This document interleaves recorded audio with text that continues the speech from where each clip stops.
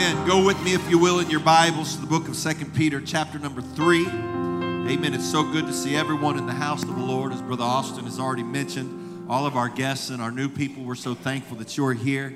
And we want you, if you will, to meet us in the discipleship room for a few moments right after service. We look forward to connecting with you. Remember, 5 o'clock this evening, be free.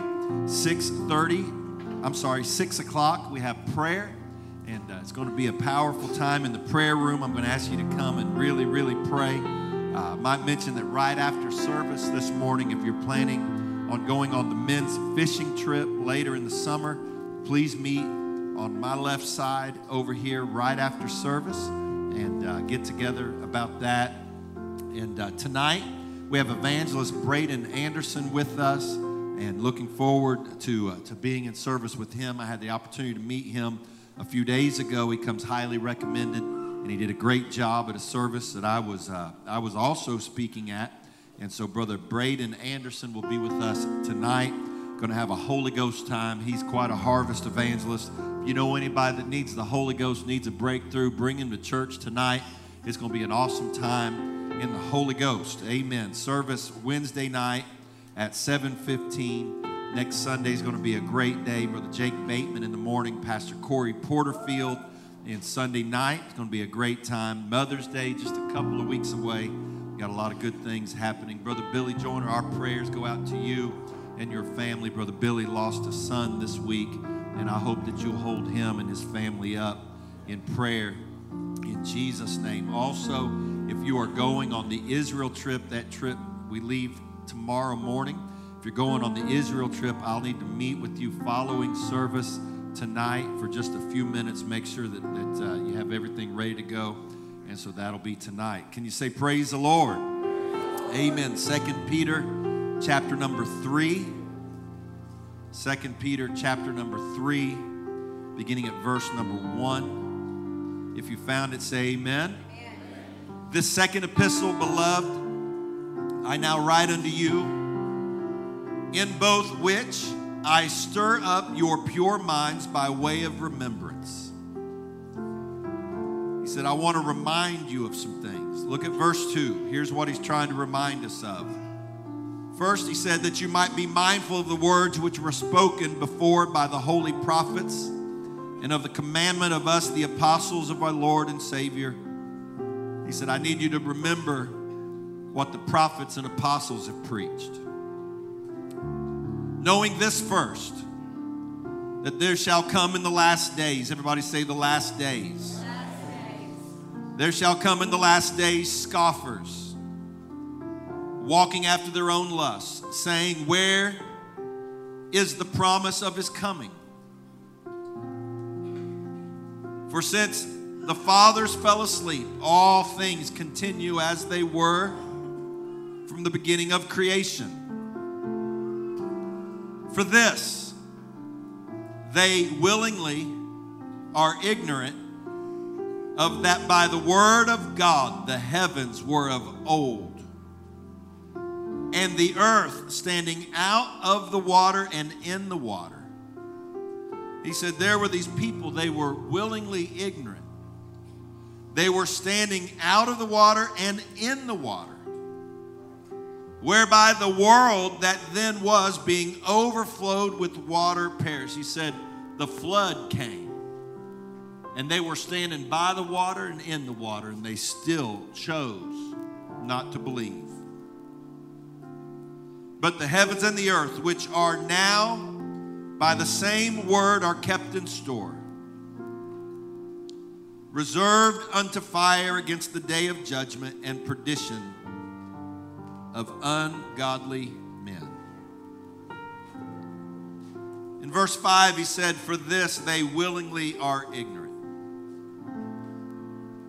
When I was about a 12-year-old boy, we went to church camp, and we had classes every day. And there was a sister, her name was Parker. We called her Dave because there was a baseball player named Dave Parker, so we called her Sister Dave, but we were just dumb kids. Sister Parker and Sister Hope Dorset taught a lesson titled Willingly Ignorant. And I guess obviously I haven't. In 51 years, I hadn't forgot it yet.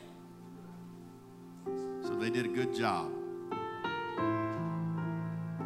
I don't know that I've ever preached this passage of Scripture before. But I want to preach about being willingly ignorant. Not ignorant because they didn't know, but ignorant because they chose not to know. Made a decision willingly to ignore the words of the prophets and the apostles. Lord, I pray in Jesus' name, help me to preach what you've laid on my heart. I pray, God, that above everything else that happens today, that your anointing would touch us to hear your word. Not a speech, not a talk, not a sermon, but a word from you, God. I pray for your anointing, O Lord, to touch our minds to receive it. Touch our hearts, O God, to receive it. Touch our lives to react to it. And God, that when we leave this place, that we will know that we have been in your presence and we've heard your word. God, I pray, let the altar be full of people that are hungry for you. In the name of Jesus, I pray, God, do it. And everybody said amen. Give the Lord a good hand clap of praise. You can be seated in the presence of the Lord. The Apostle Peter penned this second epistle to those that he said were of like precious faith.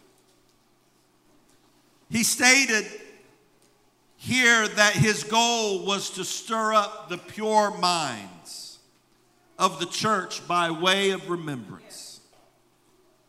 He wanted to get church people to remember the words and the warnings of God. He knew that life had a way of causing people to forget. We get busy, we get burdened, we get sidetracked, and we forget the words and the warnings that God gives us. The apostle reminded them in verse 2 of chapter 3 to be mindful of the words spoken by the prophets and the apostles of the Lord. He said, you have to be careful not to forget the messages that God has sent to us. He then begins to focus specifically on what he wants us to be mindful of and to remember. Verses 3 and 4 of 2 Peter chapter number 3 says, knowing this first, that there shall come in the last days scoffers walking after their own lust, and saying, where is the promise of his coming? For since the fathers fell asleep, all things continue as they were from the beginning of creation. He warned that there would come in the last days. Everybody say the last days. He said there's going to come men that he called them scoffers. Another definition of the word is mockers. He said they're mocking the church, saying, where's the Lord's coming? He's not coming back. The Lord's not really coming back for his people. Everything's going on just like it always has from the beginning of creation. This whole thing about the rapture of the church, the return of the Lord for his people, it's just a fable. It's just a religious tale. It's not really going to happen. It is an attempt by this end time spirit from hell to get God's people to believe that the Lord is not really coming back for his people. Amen. And Peter says, I'm putting you in remembrance not to forget what the prophets and the apostles said. In other words, the Lord really is going to come back for his people. Amen. He's really coming back. In an attempt by Satan to lull people into a false sense of security. I've got plenty of time. I'll get right later. I'll get right down the road sometime. I'll get it together at some other point. It is an attempt by the enemy to make you think the Lord's not coming soon. I don't have to worry about it. And then he makes a reference that if you're not careful, you'll miss it. But it's a reference back to the people who mocked Noah for building the ark.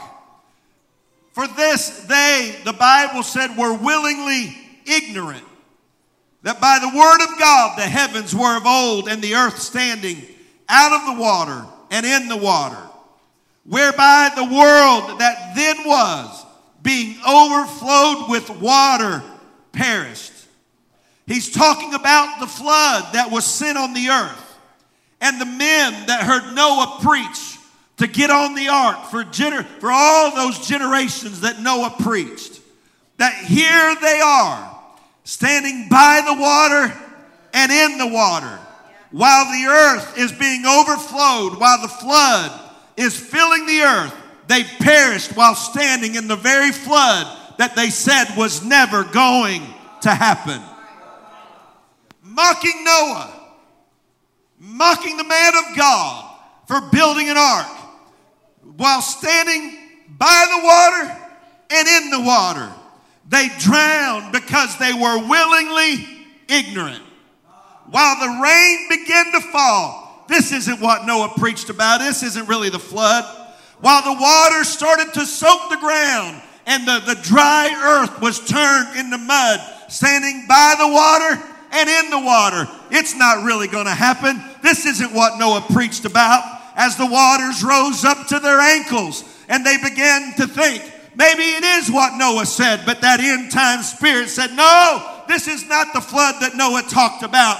And then the Bible said that being overflowed, they stood in the water so long that eventually it overflowed and they perished. There are people that have heard preaching their entire life that have put off, this isn't really going to happen.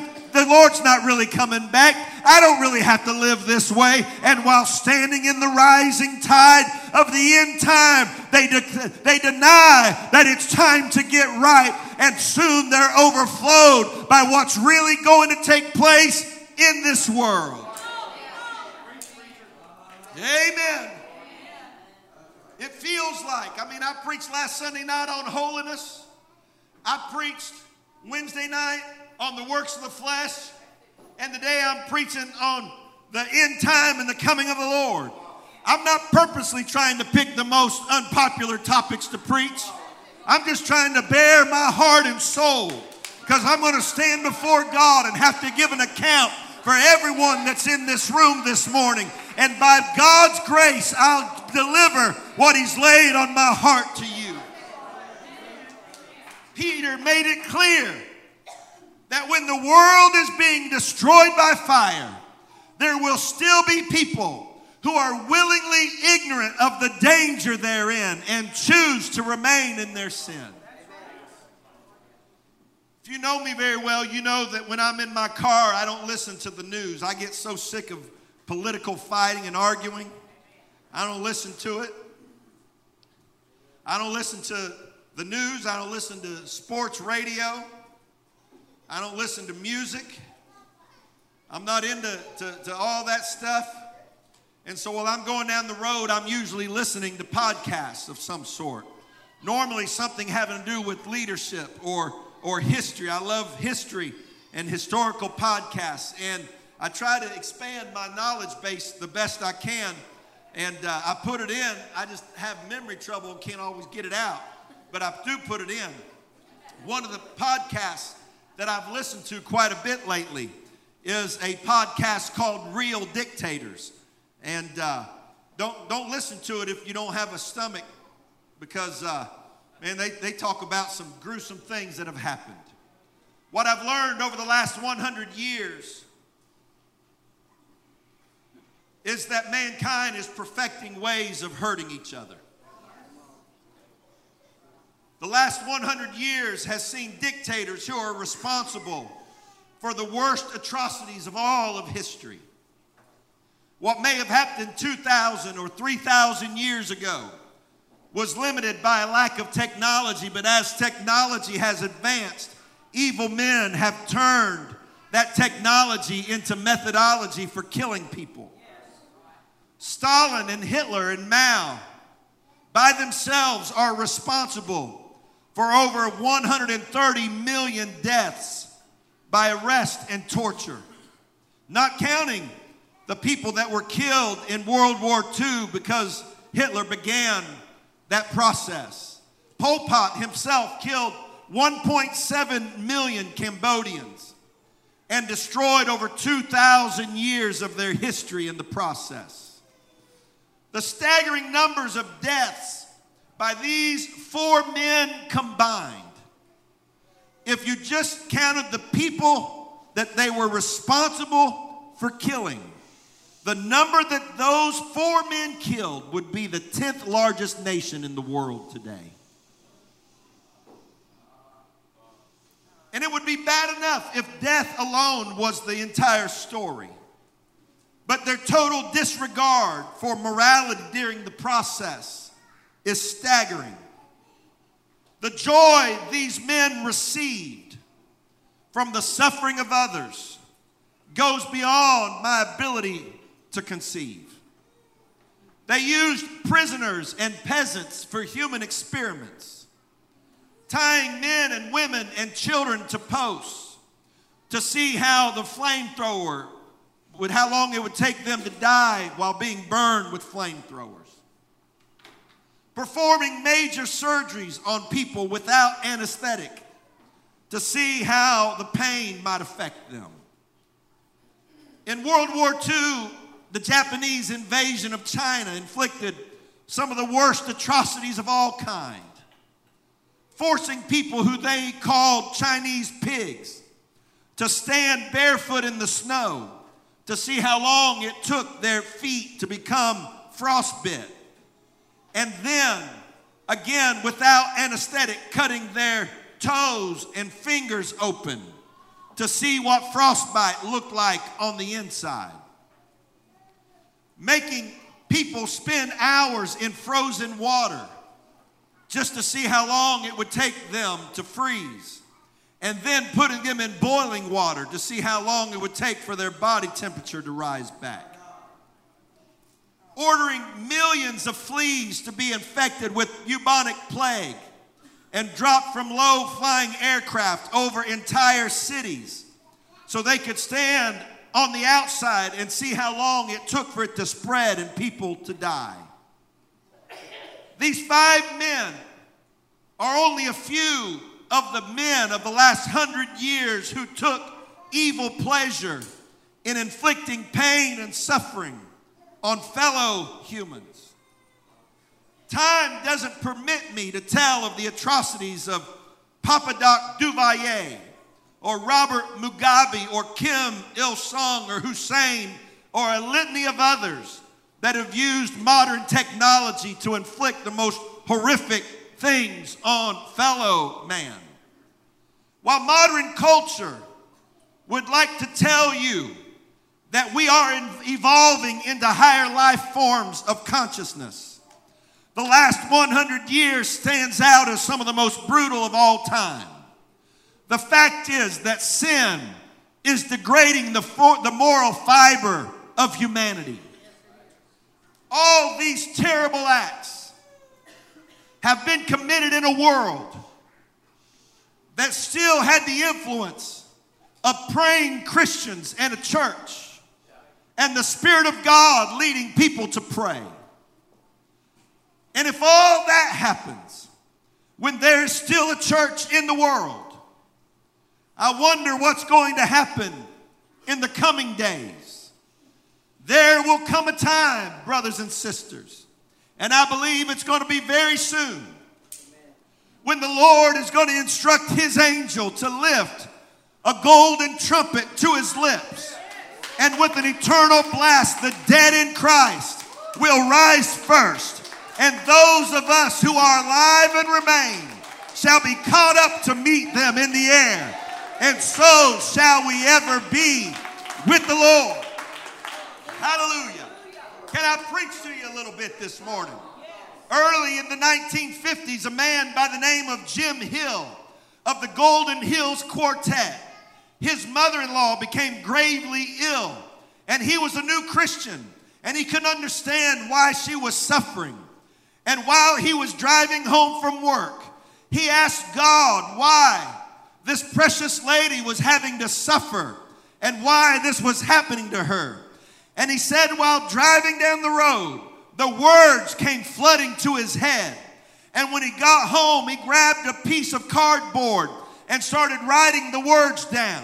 The first person he sang the song to was his dying mother-in-law. And here's what he said.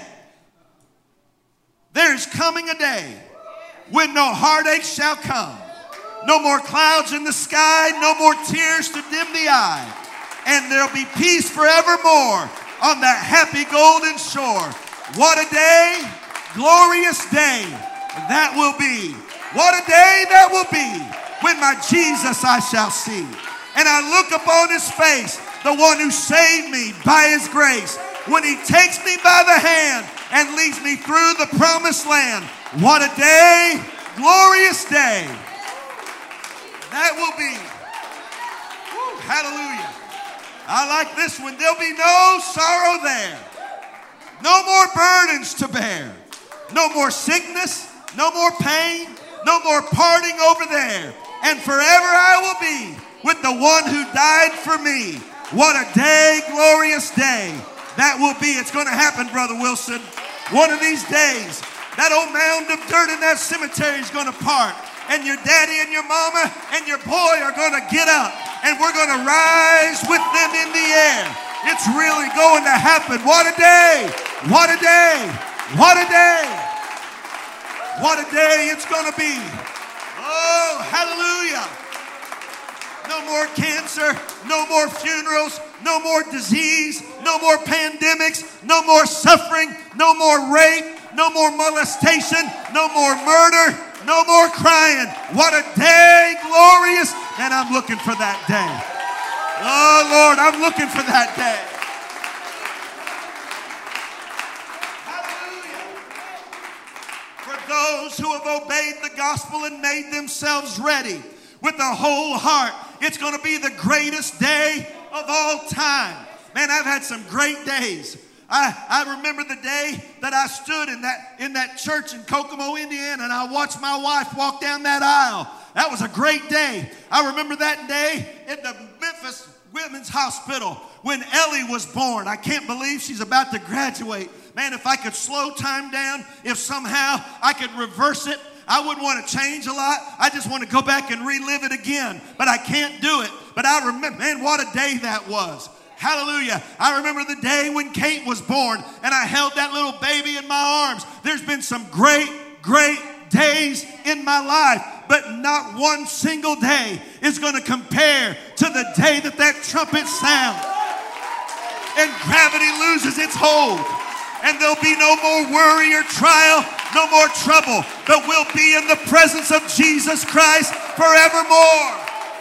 It's going to be a day. Man, it's going to be a great day. Look at somebody, tell them it's going to be a great day. For those who have obeyed the gospel, it's the greatest day of all time. But for those not prepared for his return, that trumpet blast will foretell of a time of suffering unparalleled by all the dictators of all time combined. Don't be willingly ignorant, my brothers and sisters. Jesus Christ is not coming back for the unprepared, the unconcerned, or the unholy. Come on now. Revelation 19:7. Let us be glad and rejoice and give honor to him, for the marriage of the Lamb is come, and his wife hath made herself ready. You gotta get ready. You gotta get ready. You gotta get ready. Don't be willingly ignorant. He's coming back for those that are making themselves ready. Ephesians 5:27, that he might present it to himself, a glorious church, not having spot or wrinkle or any such thing, but that it should be holy and without blemish. You cannot afford to be slack on sin and worldliness in your life. Amen. Don't look at things that are trying to pull your heart away from the Lord as little issues and things that don't matter. Anything that could be a spot or a blemish on my record when I stand before God, I got to get rid of it because He's coming for a bride. You got to get ready, folks. Whatever you got to do today to walk out those doors and say, I'm ready in the Lord. You got to get ready. Don't be willingly ignorant. Don't be standing ankle deep in the waters of the end time and say, there's no flood. There's not a flood here. Don't be standing by the water and in the water that's going to carry this world away and say, He's not really coming back. That's not really true. Can I tell you, if you don't realize that we're in the waters of the end time, you're not paying attention to what's happening in this world. This world is racing towards the end of all the ages. We're standing in the water and by the water, and I want to be ready. God, help me get on the ark. He will present to Himself a glorious church, not having spot or wrinkle or any such thing, that it may be holy without blemish. Luke 12:40, be ye therefore ready. Be ye therefore ready. Look at somebody across from you and tell them you got to be ready. Look at somebody else, tell them you got to be ready. You got to be ready, for the Son of Man cometh at an hour when you think not. Get ready because He's coming. Don't be willingly ignorant and say, it's not coming now. I got time. You don't know if you have time. You don't know if you have another day. You don't know if you have next week. He said you just got to be ready because the Lord is coming back. I'm trying to tell somebody, don't be willingly ignorant.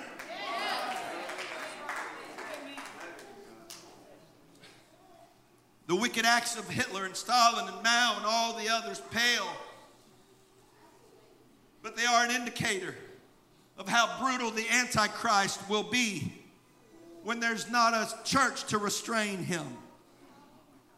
If these mere mortal men can invent such wicked ways to make others suffer, it will be nothing compared to what the man possessed by the devil himself is going to do.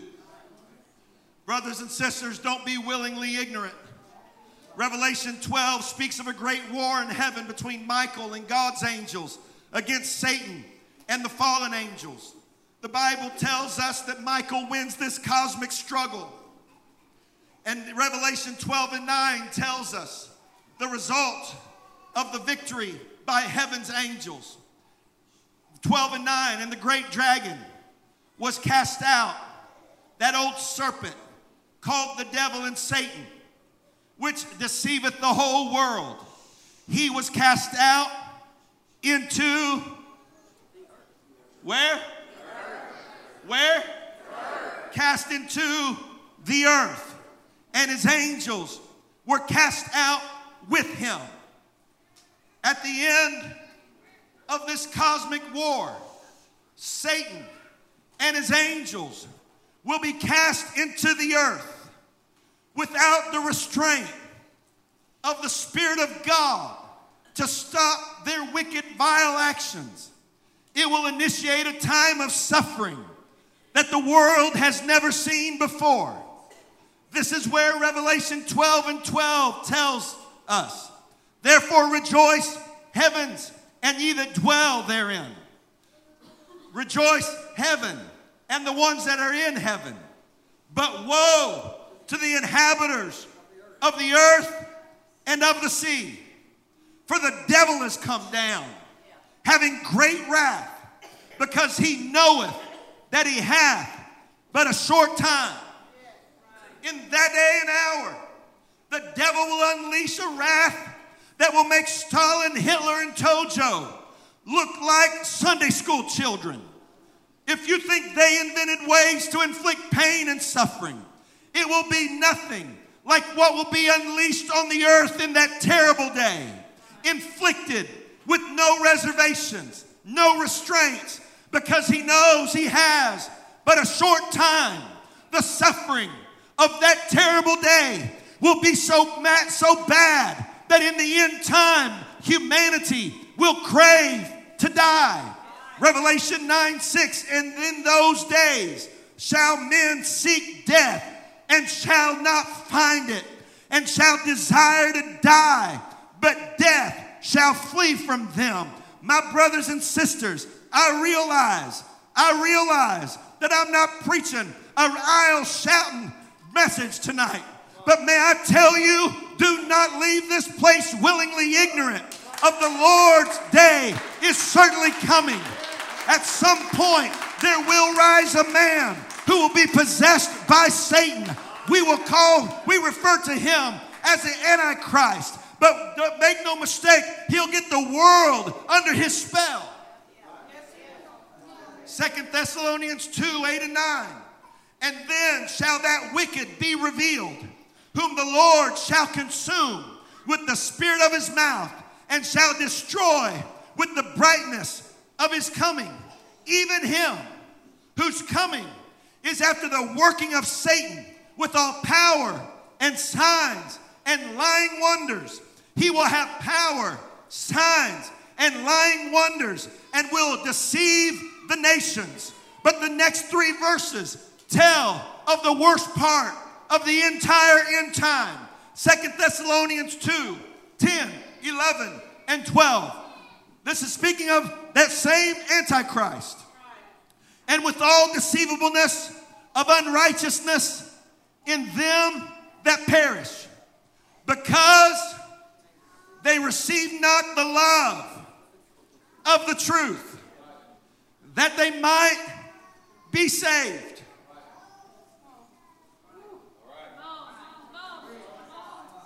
They had it, but they didn't love it.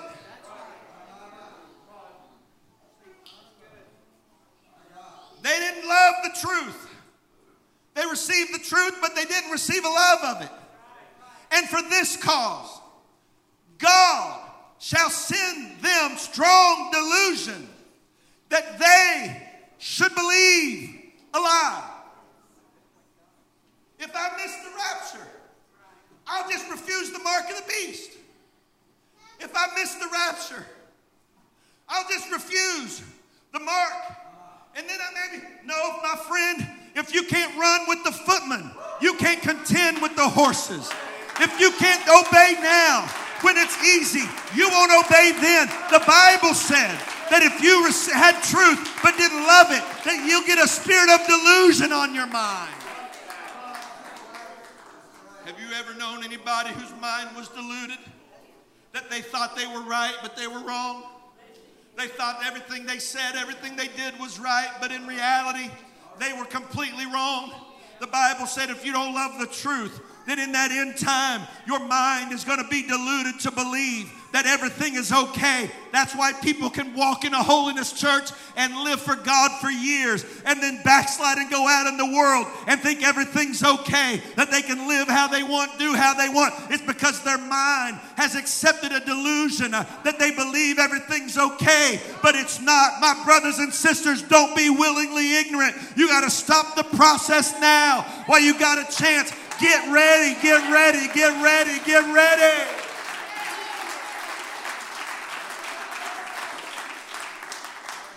And for this cause, 11 and 12, 2 Thessalonians 2, and for this cause God shall send them strong delusion that they should believe a lie, that they all might be damned who believed not the truth, but had pleasure in unrighteousness. The saddest thing of all will be there's going to be good people who sat in good churches.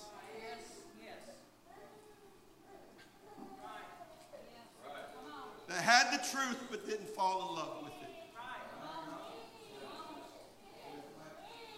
And convinced that they can live however they want and still be saved. God, I don't want to be willingly ignorant. I don't want to choose that path for myself. I know one thing for certain, folks. I want to be saved more than I want anything else. I want to be saved.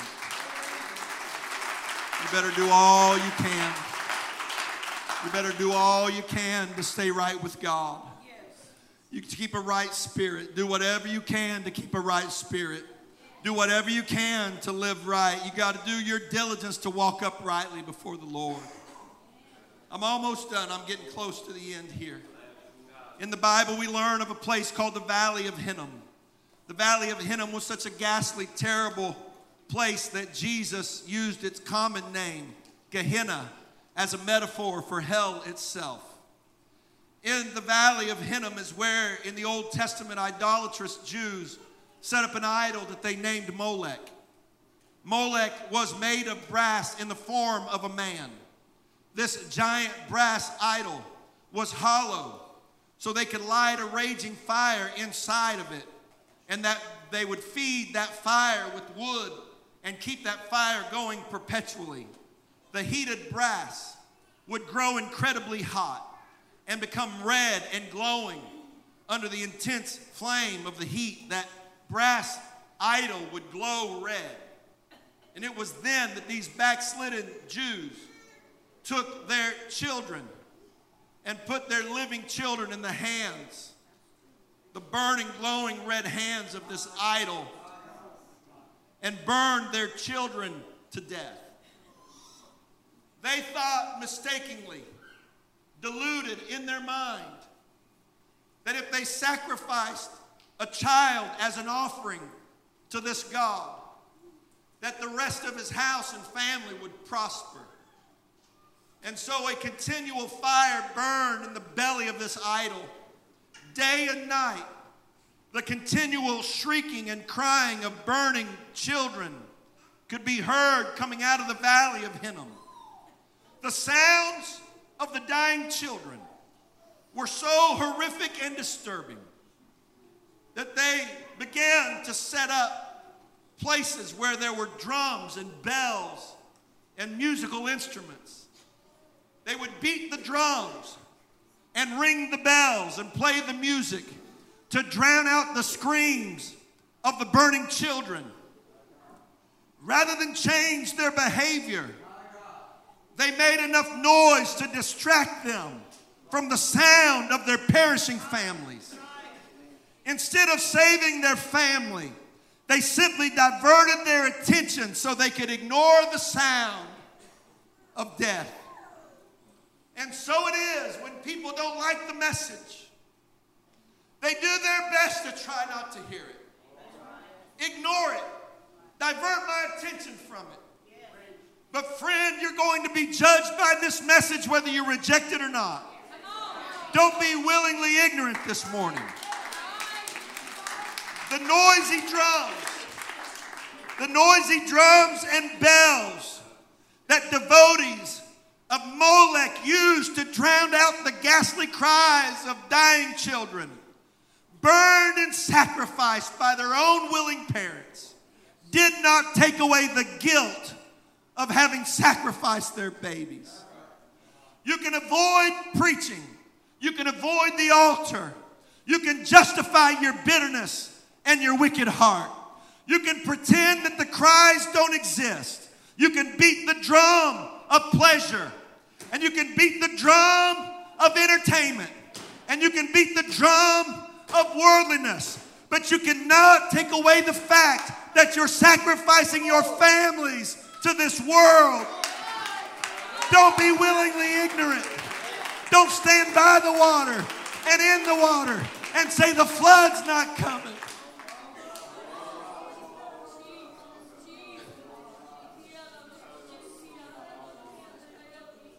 So when Jesus taught about hell, he used the Valley of Hinnom or Gehenna as an example, because all those people listening to his sermon would instantly understand how horrible that place would be. He did not want them to be ignorant. Jesus' words are unreservedly explicit and disturbing. His intention was to reveal the reality and the terror of hell.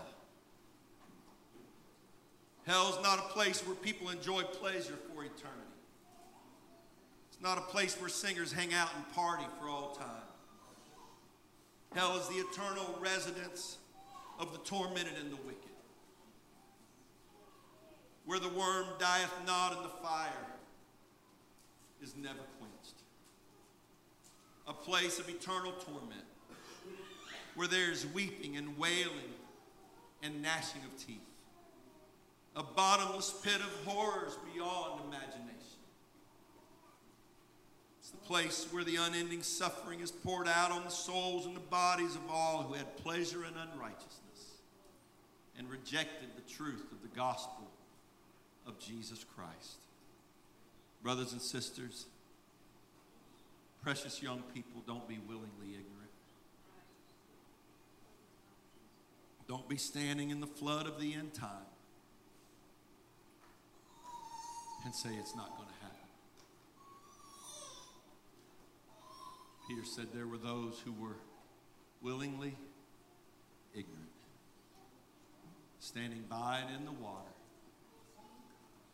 and were carried away and perished.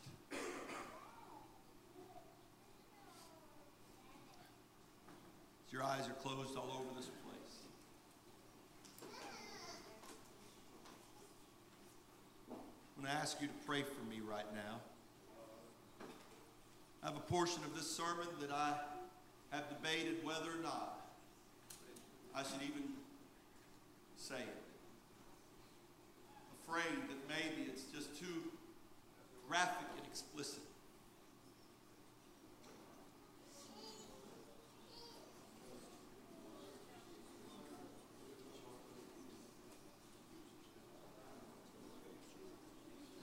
Times I preach the goodness of God and I hope it brings people to the altar.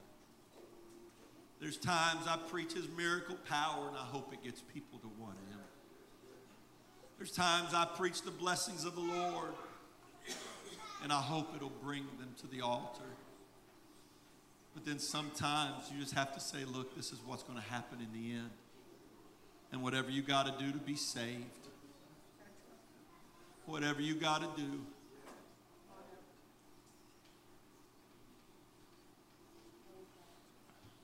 Brother Wilson, I fly more flights than I want to. I fly so much I don't even listen to the safety thing anymore because I already know what they're going to say.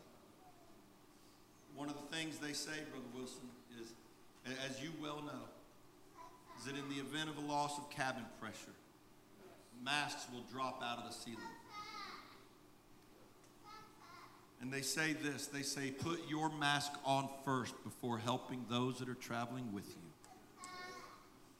Because you cannot help your children if you pass out yourself.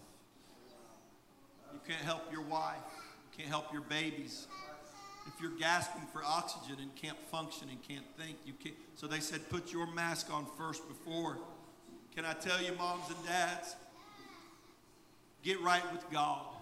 Don't wait on your kids. If they're not serving God, don't wait on them. Get right with God and be the example. You got to put your mask on first. Because you can't help them if you're not where you need to be.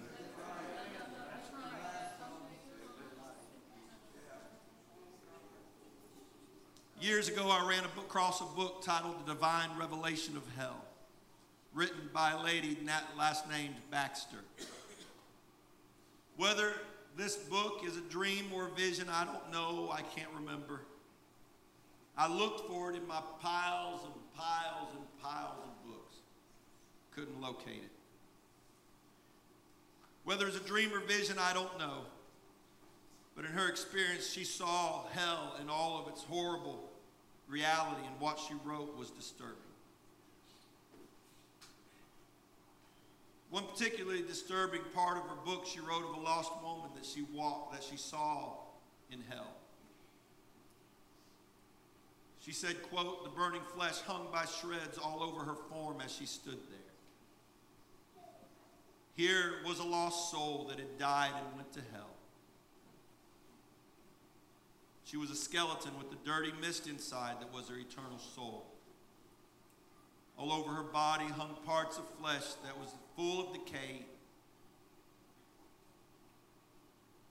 Fire started at her feet, small flames to go up all over her body. There seemed to be a constant burning. The burning flesh hung by shreds, and her color was a dead gray. There was no hair upon her skull. Where the eyes had been were empty sockets. Yes, yet, my friend, that soul had all its senses that she had died with. Cries and moans of regret came from this soul like you had never heard. I looked at the woman again, and I saw worms crawling out of parts of her skeletal form. The fire did not burn them. I watched in horror. Great cries and deep sobs shook from the form of the soul as she cried out, lost, no way out, forever lost in hell.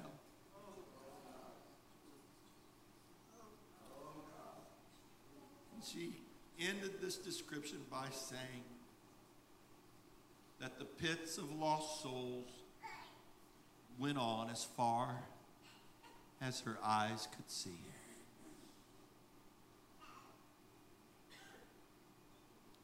Hell hath enlarged herself,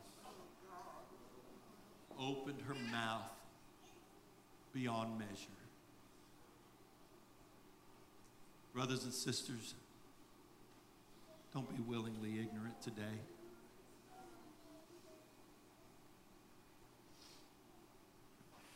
I told our difference makers this morning. I told Bishop Wilson, I said, we have to get back to looking at this church as a roadblock on people's ways to hell. This is not just a Sunday morning. This is not just another 10 o'clock service like we had every Sunday for the last 70-some years, 78 years. And it's not like just another Sunday like we'll have for the rest of eternity till the Lord comes back for us. This service is designed by God to be a roadblock between you and the lake of fire. These next few moments that we have here are designed by God to interrupt your step towards hell. God has designed this morning to be a turnaround for somebody to say, I refuse to let the enemy fool me any longer. Peter said, I'm going to stir up your pure minds by way of remembrance. There's going to be mockers that say the Lord's not coming back. It's not going to happen. He said there were people that were standing by the water and in the water until they perished and were swept away. He said in the end time it's going to be fire, not water. He said don't be willingly ignorant. As your eyes are closed all over this place,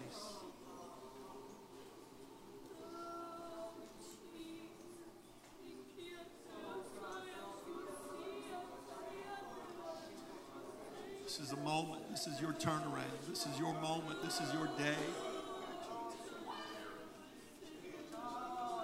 Somebody needs to come to the altar and lay their soul down at this altar and say, God, whatever I got to do, help my heart to be right. Don't worry about what somebody else thinks. Don't worry about somebody else judging you. Don't let the enemy keep you from the altar. If there's anything that you think, God, I got to get it right. I can't have it in my heart towards anybody. I can't have it I got to get my spirit in my heart. I don't want to be willingly ignorant. You will choose this morning. You will choose this morning whether to be willingly ignorant or to make yourself ready. Come on, the altar's open. I don't know how many people are here this morning, but I know how many ought to be in the altar, every single one of us. I don't know who's right and who's not, but I know every one of us need to lay ourselves before God and say, God, I must be saved. Whatever you got to do, God, I must be saved. Whatever has to happen, I got to be right. Come on, there ought ought to be some, you ought to lift your voice and say, I need you, God. I need you. I need this moment. Come on, moms and dads, pray your way as a roadblock between your children and hell. Come on, young people, pray your way as a roadblock between your parents and a lake of fire. Come on, grandparents. I don't want to choose to walk out and brush it off and say, nah, it's not going to happen now. I got time. Until the moment that I'm standing in the water and by the water and I'm carried away because I chose.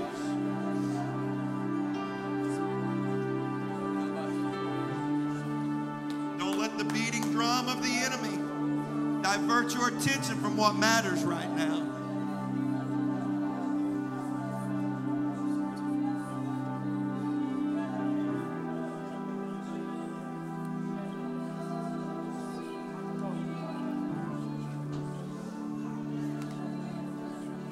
There's millions in the valley of decision.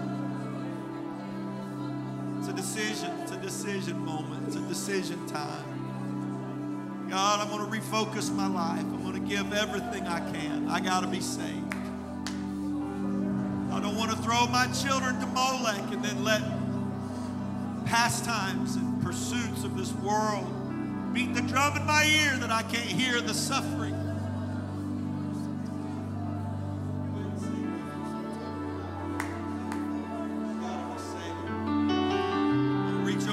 Somebody close to you somehow. We're making eternal decisions.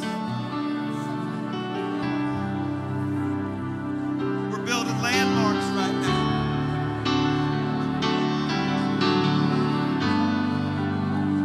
Oh, help us pray.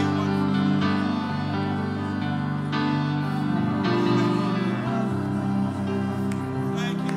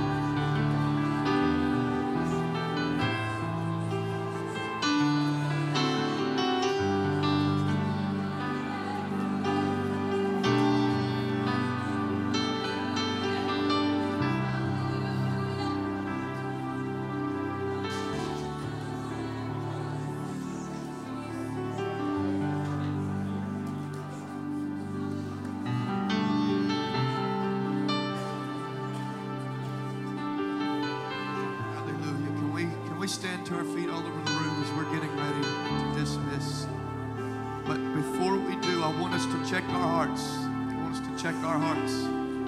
Make sure we don't leave this place the same way that we came. So can we lift our hands, ask the Lord to begin to search us, reveal to us anything that's not right in us. Come on. Father, we repent of every sin, every iniquity, everything that we've done wrong, every evil thought. God, search us and know us. Try us, oh God, and see if there be any wicked way in us. Lead us in the way everlasting, oh God. Create in me a clean heart. Renew a right spirit within me, oh God. If I've had a bad spirit, renew a right spirit within me. If my heart's been wrong, create in me a clean heart. Create in it. If you have to get rid of the old stuff, create in me a clean heart. God, I repent right now. I turn to you right now. Come on, can we pray sincerely? One more moment. Just sincerely seek after him and search your heart. God, is there anything that you want me to give up right now? I give it. I lay it at the altar. Anything I need to change, I can't afford to be lost. I can't afford to be lost for eternity. I've got to be saved. I've got to be saved.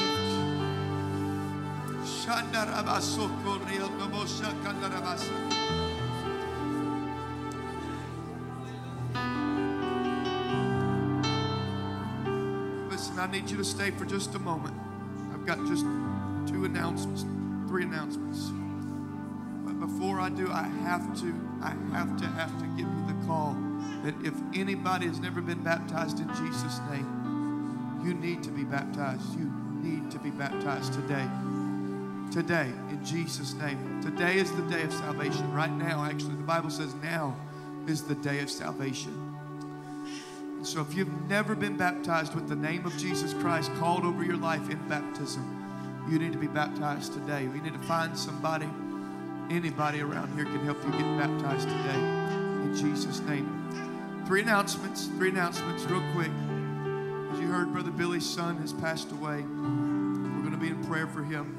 The visitation for Trevor is Wednesday from 5 to 8 p.m. And the service is Thursday at 1 p.m. And it is at Serenity in Holly Springs. If you would, please make sure to be there and support him. And be praying for Brother Billy Joyner. Also, immediately after service, if you are one of the men of this church and you're planning on going on the men's trip, there's a men's meeting right here on my left right here by the drums. And so be sure to be a part of that. And one last thing. If you are a guest or a new member, once again, if you are a guest or a new member, and let me even say it this way, if you brought a guest with you today, thank you for bringing the guest, and thank you, guests, for coming.